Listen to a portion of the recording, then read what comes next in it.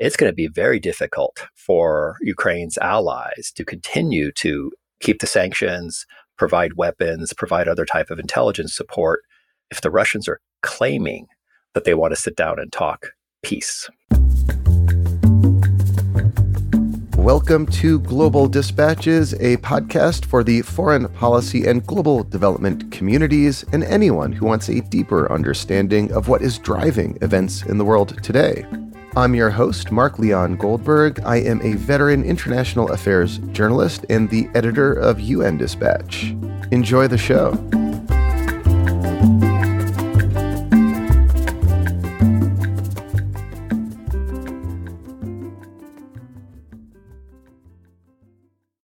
Looking for a trustworthy podcast to bring you unfiltered viewpoints and experiences on global health? Tune into Global Health Matters, the podcast that connects silos and amplifies diverse voices to give you a holistic picture.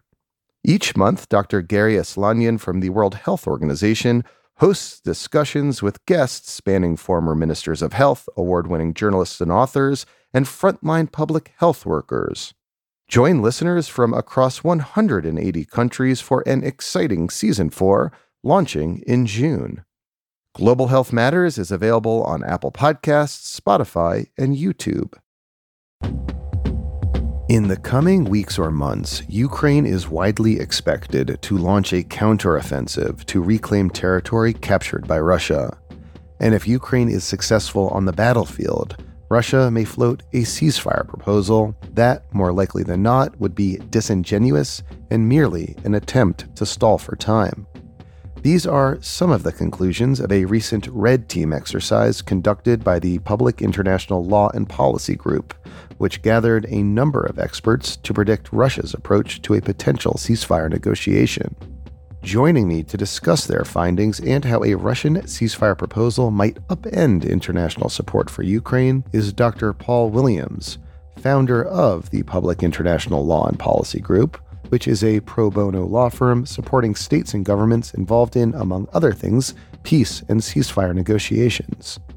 We kick off discussing why it makes sense to start thinking through a potential ceasefire, even though there's very little evidence right now that a cessation of hostilities is a near-term probability.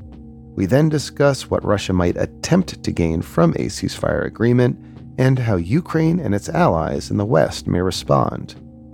I think you'll find this conversation very useful and also better understand, as I did, the need to think through the dynamics of a ceasefire, even as the conflict as it stands now is very much on an escalatory cycle. And just one note from me before we start. The podcast could use your financial support. If you are in a position to make a monthly recurring contribution to the podcast to help us keep the lights on, to help us create the kind of unique content that we put out 2 times a week, every week, for the last 10 years and for 10 years in the future, please consider supporting the show. When it comes to making your recurring monthly contribution, I'm platform neutral. Whatever is easiest for you, please do. And there are 3 options. If you're listening to me on Apple Podcasts right now, with a few taps of your finger, you can become a premium subscriber. If you are on my email list, you can make a contribution through Substack, or you can simply go to patreon.com/global dispatches.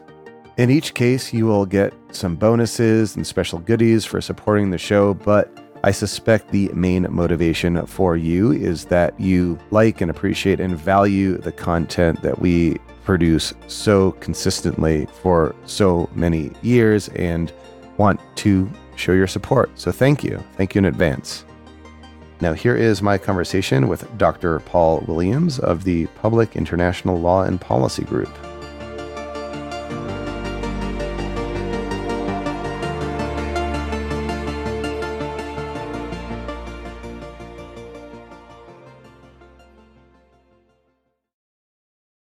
So we are speaking ahead of a much anticipated Ukrainian counteroffensive. Meanwhile, Russia is escalating the conflict by routinely targeting civilian infrastructure in major cities. Yet you argue this is nonetheless an important time to be thinking carefully about what a ceasefire agreement might entail. Why is that? Why does it make sense to think through a ceasefire now? Well, Mark, I think the reason why it's important to get our heads around the consequences of any proposal for a ceasefire from Russia is that when it happens, it's going to catch us off guard. All of the focus is on the Ukrainian counteroffensive, the length of this war. But if Russia starts to lose significant amounts of the territory that it's occupied in Ukraine, they could put a ceasefire on the table in a heartbeat. And that will unsettle the political and the military support for Ukraine. And I think catch both the Ukrainians and their NATO allies off guard. So essentially, if Ukraine is on the stronger footing, it's recapturing territory that was previously captured and controlled by Russia.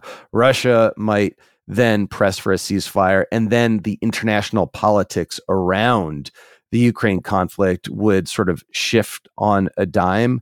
Presumably, the kind of unified Western support, more or less, that we're seeing for Ukraine may fissure if Russia puts a ceasefire agreement on the table. Is that what you're suggesting? Yes, this is what we've seen happen in the past. In the situation in Bosnia, we've also seen this happen in Syria, where the Russians were and continue to be heavily engaged, we tend to think of a ceasefire as the beginning of a peace process, as the beginning of peace. The Russians historically think of ceasefires as a rest and rearm, or as a political ploy to accomplish in the diplomatic arena what they've been unable to accomplish in the short term on the battlefield. And so when the Russians approach the situation in Ukraine, they're approaching it from the military perspective. And quite frankly, as we all know, they haven't done so well, and they know that. They're going to give it one or two last tries. But if they start to lose in a more dramatic fashion than they anticipate, they'll just put a ceasefire on the table. And then you'll have a situation where the Russians will say, well, hey, look, we're not the aggressors. We shouldn't be under sanctions. We're proposing a ceasefire. We should sit down. We should talk. It's going to be very difficult for Ukraine's allies to continue to keep the sanctions, provide weapons, provide other type of intelligence support if the Russians are claiming that they want to sit down and talk peace. Are there specific countries or governments that count themselves as Ukraine allies that you think might perhaps go wobbly in the event of a sudden Russian ceasefire proposal? I have been very surprised, Mark, pleasantly surprised at the degree to which the NATO allies have held it together. We have not seen this type of homogeneous support in a very, very long time. But this support might, in fact, be quite thin in France, Germany, definitely Hungary. And I think that with the Chinese trying to enter the peace negotiation arena, you even had Brazil a couple of days ago wanting to enter the arena as a mediator. You might find a very thin level of domestic support in Hungary, France, Germany, and maybe even in the United States. I think the United States is full on committed, and the Americans understand a war of aggression, stealing children, genocide, but you never know how something can be distorted in the political arena. And of course, we're entering an election season as well, in which, it's not unreasonable to assume that the Republican nominee may be perhaps, softer on Ukraine than the Biden administration has been. So that's, I think, worth noting as well. I completely agree. And I think it's even a little worse than that. I think the fear or the projection that the Republican nominee might be softer, I think Biden is fully committed to this, and I think his security team is fully committed to this. But you could even see some waffling in the Democrats if they think they're going to be outflanked by the Republicans. Now, the good news is, to date, the Republicans that matter when it comes to national security understand what's happening with the Russian war of aggression against Ukraine and are fully on board with this. But if the Russians all of a sudden pivot and declare that they're the partners in peace, I think with some of our European friends, it's going to be difficult to keep them focused on the necessity of defeating what Russia is trying to accomplish in Ukraine. It's just sort of fascinating to think that, one of Putin's goals all along vis-a-vis the West and NATO was to find fissures and split the West and upend that unified NATO support for Ukraine. He's been unable to do so thus far, but through a sudden ceasefire proposal might just inject that fissure that he's been unable to do so all along. Yeah, Mark, I don't want to be the Winnie the Pooh Eeyore at the party and say it's not going as well as we think it is. But I'm a little worried because we have been so pleasantly surprised at the response of NATO and of America's allies that we may fall into the trap of underestimating how fragile the cohesion among the NATO allies really is. And I think the Ukrainians have done a phenomenal job militarily and politically. America and its NATO allies are doing an okay job politically. They haven't brought the global South along like they could have. And, the sanctions are effective, but they're not really universal. And so I worry that the political acumen of America and its allies has not really been that effective. And Russia repositioning itself as a peacemaker could erode that. So you suggested earlier, and I think it's probably like the general and obvious consensus, that the circumstances in which Russia would press for a ceasefire is one in which they are starting to lose this counteroffensive. They're losing territory that they had once gained in eastern Ukraine. In terms of the contents or elements of that ceasefire, what did your red team exercise suggest about what Russia might want to include in a ceasefire agreement? Yeah, well, Mark, the red team that we pulled together of a number of former diplomats, generals who've negotiated with the Russians, either in U.S.-Russia negotiations on nuclear weapons or who've negotiated with and around the Russians in the Syria conflict and other areas, they were very sanguine about how clever the Russians are going to be with the ceasefire negotiations. When you think of a ceasefire negotiation, everyone thinks of a civil war. You stop, you freeze in place, and then you negotiate power sharing. That is the model that the Russians are going to put on the table. They're going to skip over the fact that it's a territorial war where the Russians have occupied Crimea plus parts of 4 other provinces or oblasts in Ukraine. The Russians will roll in and say, let's freeze in place. They're not going to talk about pulling their forces back. They're simply going to say, let's do a traditional ceasefire. Let's freeze in place. Let's begin a process of discussing how we will sort this out. And then they'll use that to rest, rearm, refresh their troops, try to loosen themselves from the sanctions. So the first step would be freeze in place. The second step would be, okay, if we're going to negotiate in good faith, you have to take us out from under your thumb, NATO. You have to relieve the economic sanctions. And then they would try to establish parity. The Ukrainians can have this many in their armed forces, and then our troops in Ukraine can have an equal number of personnel and equipment. Because, it's a ceasefire. It's both sides. Everything should be equal. Equity is an important principle in ceasefires. And they'll sound very reasonable for the moment. Yet it seems that all of the elements you just described, claiming Ukrainian territory as their own, by framing this as a more of a civil conflict, by making demands on NATO and Ukrainian security, are likely to be non-starters for Ukraine. Is that like the point? I think that is the point. And I think this is where the Ukrainians have been very clear. This is not a civil war. This is an occupation. For instance, at the moment, they're requiring the upwards of 8 million Ukrainians in the occupied territories to take on Russian citizenship or be treated as foreigners and deported. They're basically committing genocide by transitioning away the Ukrainian identity.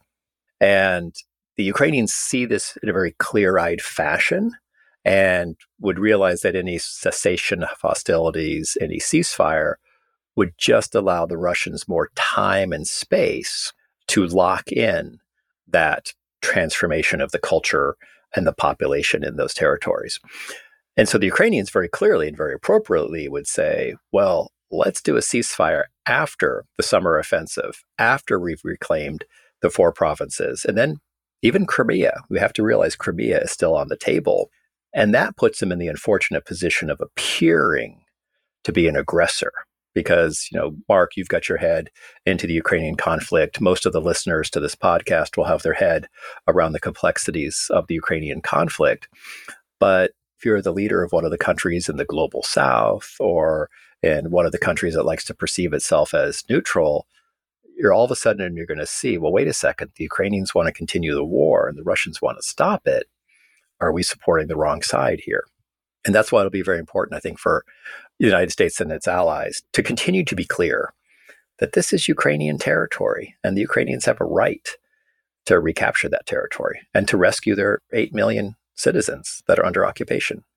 In your red team exercise, did you find there to be any elements of a ceasefire that Ukraine might want to pursue that would be acceptable to Russia? If push comes to shove, if the Ukrainians are forced into a situation where they have to negotiate a ceasefire before they've reclaimed all of their territory, well, in particular Crimea, if they're unable to militarily take back Crimea, the Ukrainians have indicated a willingness to enter into a long-term process for the return of Crimea, essentially hope for and wait for some type of, dare I say, democratic transition in Russia, or simply a transition in Russia that would allow for a return of Crimea to Ukraine. So I want to be very careful and not say, oh, the Ukrainians should make these compromises.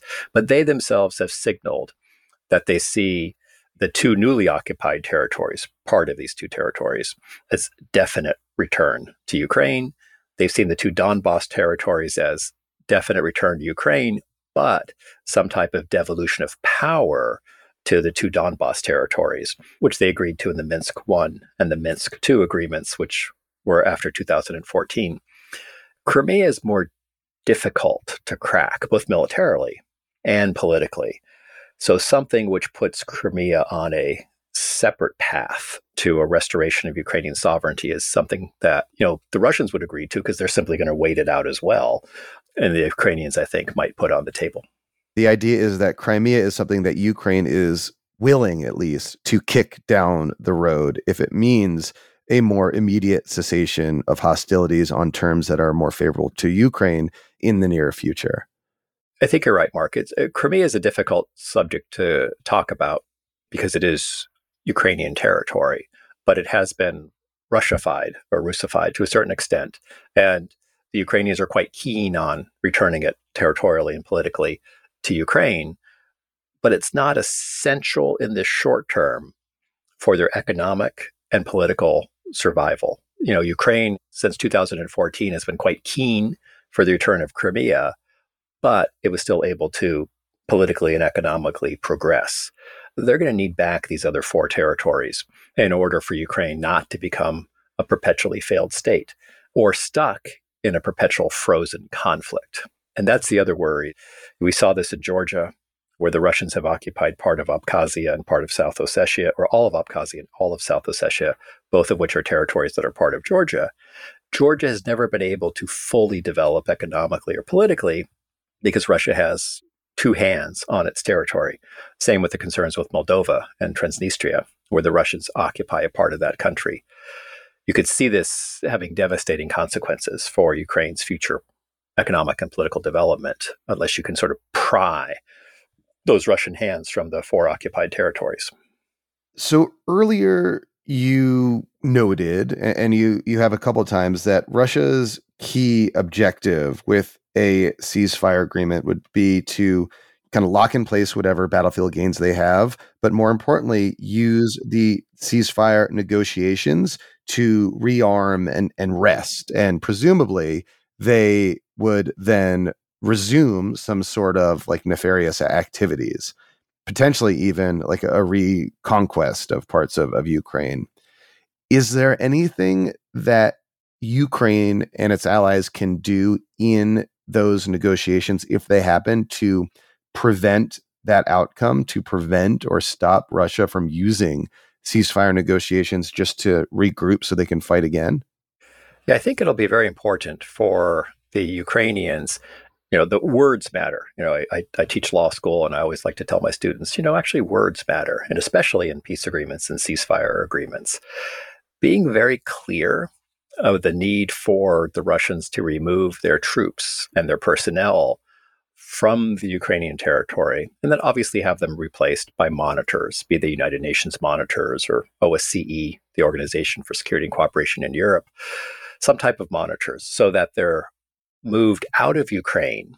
You could say even further back, but I don't think you could, dictate to the Russians where they can put their troops inside of Russia, but at least moving their troops further out, so that it would require a substantial effort to return to the battlefield. So most successful ceasefires have a DDR, a demilitarization, demobilization, and then the R for reintegration of troops from the paramilitary or the rebel forces.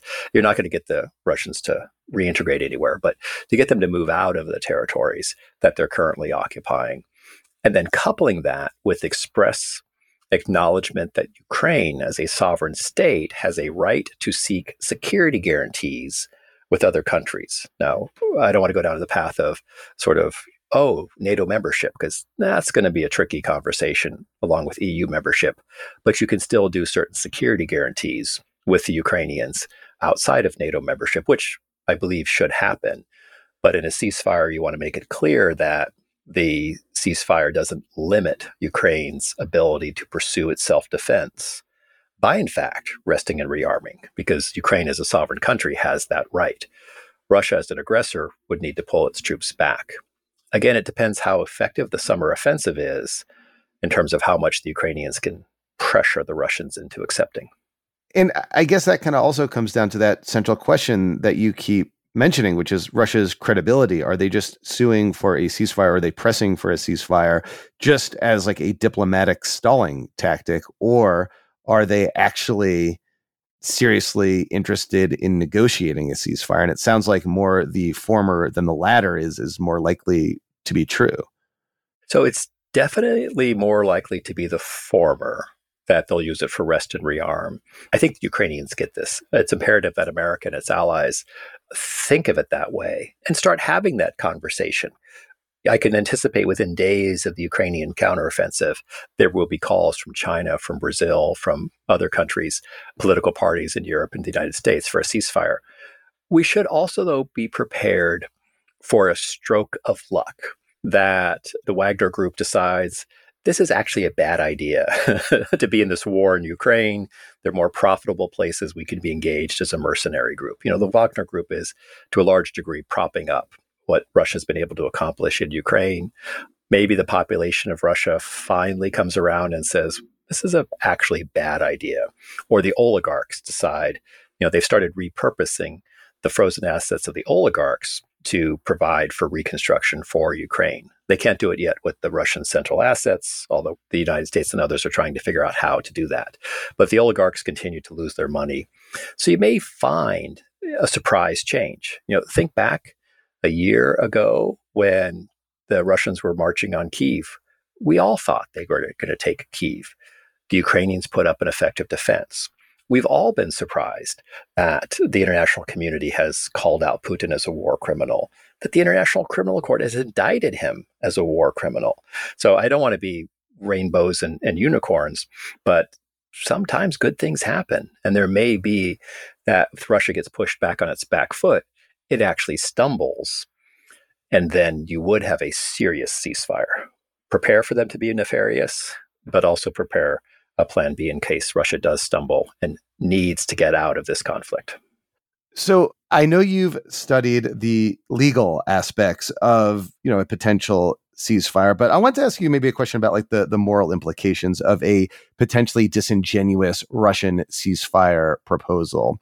I mean, on the one hand, it's disingenuous and Russia will use the time to rest and rearm, as you say. But on the other hand, potentially they are offering a cessation of hostilities, the stopping of these missiles raining down on civilian infrastructure in Ukraine, killing civilians, and also the ending of killing of Russian soldiers who are conscripts and sent to the front line, or in the case of Wagner Group, recruited from prisons as basic cannon fodder. Like, there is almost like a lot of good that could come from a sudden halt in the killing. And how do you weigh that against the potential negative outcomes that might come if Russia just uses the time to rest and rearm? No, you're right, Mark. This is the moral conundrum that the Ukrainians, their allies, are going to be facing, because the narrative will be, well, wait a second, a ceasefire saves lives. What you're proposing is to continue the conflict. People will die. And we see this moral conundrum quite frequently with the question of international accountability, which I know you've addressed on a number of your podcasts already, in particular with respect to Ukraine. And the issue there is, well, you've indicted so-and-so, and so it makes it more difficult to negotiate. Bashir in Sudan, Milosevic in Yugoslavia, the resistance forces in Sierra Leone, and now Putin's indicted. But the reality is, when you look back at cases such as Yemen, where there was an amnesty, you had a second war. The war in Yemen at the moment is in large part because President Saleh was granted amnesty. You had a second war in Sierra Leone because the head of the revolutionary forces was granted amnesty. I think there's parallels here. You can definitely make the moral argument that if you have a ceasefire, you save lives. But today, and it will probably cost you more lives tomorrow. The 8 million Ukrainians under Russian occupation are likely to be, again, deported from their homes or transitioned, quote unquote, into Russians through the Citizenship Act. And so it's a short-term gain for probably a more violent, more destructive long-term outcome. So I'm glad you referenced past conflicts and past ceasefire opportunities, because I did want to ask you if there are other recent historic examples of ceasefire agreements or elements of ceasefire agreements that might be useful for negotiators in the context of Russia and Ukraine. What have we learned from past ceasefire agreements that might be applied to a potential agreement between Russia and Ukraine? Well, Mark, I think we've learned from successful ceasefires and failed ceasefires. One of the most successful ceasefire agreements is in Colombia, between the Colombian government and the FARC. And they fought a decades-long civil war, and they reached a position of imbalance where the government had a persistent upper hand, and they made offers of demobilization, economic reintegration, political participation to the FARC. So they combined tilting the balance on the battlefield with inducements to basically coming out of the jungle, literally, and coming into government. But they also coupled it with a fairly robust accountability dimension. So you would be separating out those responsible for atrocities from those who were just essentially conscripted into the paramilitary. I think the successes from there could apply to Ukraine. Again, that was a civil war. Ukraine is territorial aggression. But as you move into a ceasefire, thinking about how do you incentivize those that were conscripted, were forced into the military, or were trying to be professional military, as opposed to those who were basically stealing the children and moving them to Russia, or indiscriminate attacks or bombing. So having some robust accountability mechanism to basically separate the war criminals from those that were professional soldiers, and also finding ways to induce the Russians and others living in these occupied territories with a Russian, let's say, perspective to stay and to remain integrated into a Ukraine once those territories are returned. Now, on the flip side, In Sudan at the moment, you have as many ceasefires as there are days of the month. None of them are sticking. One of the reasons is they're just negotiating among the guys with guns, the Sudan Armed Forces and the Rapid Response Forces. And these ceasefires don't hold because there's no genuine holistic approach, which takes into consideration the resistance committees, the local political officials, basically the civilian component. And so just doing a narrow ceasefire negotiation, again, you have to have the guys with guns committed to it, but you really need to have a holistic perspective of, does this meet the interests of the 45 million Ukrainians? And does it also tee up Russia for some type of, hopefully, democratic tilt or democratic transition? You can't just cut a deal with the guys with guns. In the coming weeks and months, as this anticipated Ukrainian counteroffensive comes underway, what will suggest to you whether or not Russia and Putin in particular might indeed make that ceasefire push, might call for a ceasefire? Or do you expect it just to happen suddenly and without warning? So, Mark, we'll be able to predict or foresee a pivot to a ceasefire based upon how effectively the Ukrainians utilize the American and European hardware that they've been accumulating these last few months, the Leopard tanks, the American Abrams tanks, the training that they've received in terms of integrating the Bradley fighting vehicles with their infantry. If they have remarkable and stunning success, that's when the team at the US government and at NATO should be rapidly preparing an approach to ceasefire negotiations. The Russians, I think, anticipate that Ukraine will make slow and steady progress until they get to the end of the fall, the beginning of the winter. And if they can still keep a substantial portion of the territory that they have, the Russians, and Crimea, then we're looking at November for a proposal for a ceasefire talks. If the Ukrainians instead are highly effective, and if the Russians are maybe fairly demoralized or not tactically effective, and the Ukrainians start to push through their lines and capture substantial amounts of territory, the Russians will pivot in a 24-hour window. They're quite capable of that. So it really depends on how effective the Ukrainians are in those first 2 to 3 weeks of the counteroffensive. So essentially, as you started, it really all depends on the success of the Ukrainian counteroffensive, but it could be a sudden pivot. If that sudden pivot happens, how do you recommend the U.S. government and NATO respond to a Russian ceasefire proposal? So the United States and its NATO allies literally need to be prepared with their talking points for success. The moral dilemma, which you outlined earlier, and some of your other questions, are going to be the things that the global South, China, those that are slightly less committed to the territorial integrity of Ukraine in Europe, they'll raise those instantaneously. And so you're going to find a situation where the leadership of Ukraine's allies are going to need to be making the case for war. It's pretty awkward to be making that case. Now, the good news is the Ukrainians have been impressive in their commitment to international humanitarian law, basically the laws of war. Oftentimes, people will succumb to all sides are responsible. It's very complicated. They'll slip into accommodation, and from accommodation, they'll slip into appeasement.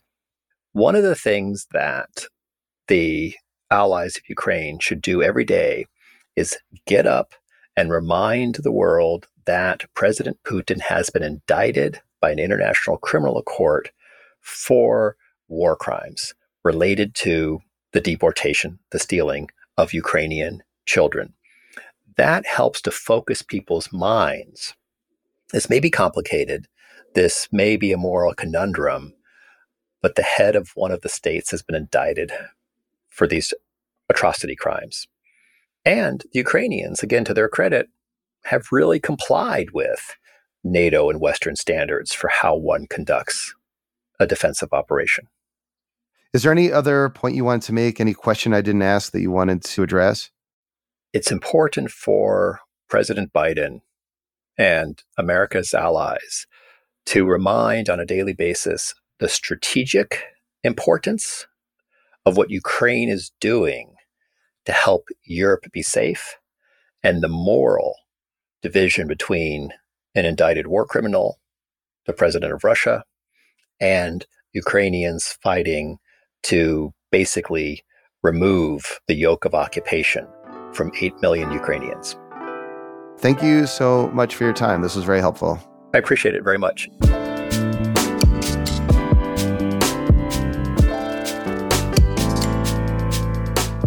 Thank you for listening to Global Dispatches. Our show is produced by me, Mark Leon Goldberg, and edited and mixed by Levi Sharp. If you have questions or comments, please email us using the contact button on globaldispatchespodcast.com. Before you go, do take a moment to show your support for the show by becoming a premium subscriber. If you're listening on Apple Podcasts, you can do so with a couple taps of your thumb. If you're listening elsewhere, you can go to patreon.com/globaldispatches. We rely on support from listeners to continue to do what we do far into the future. And by becoming a premium subscriber, you will unlock access to our entire archive of hundreds and hundreds of episodes. Please rate or review the show on Apple Podcasts.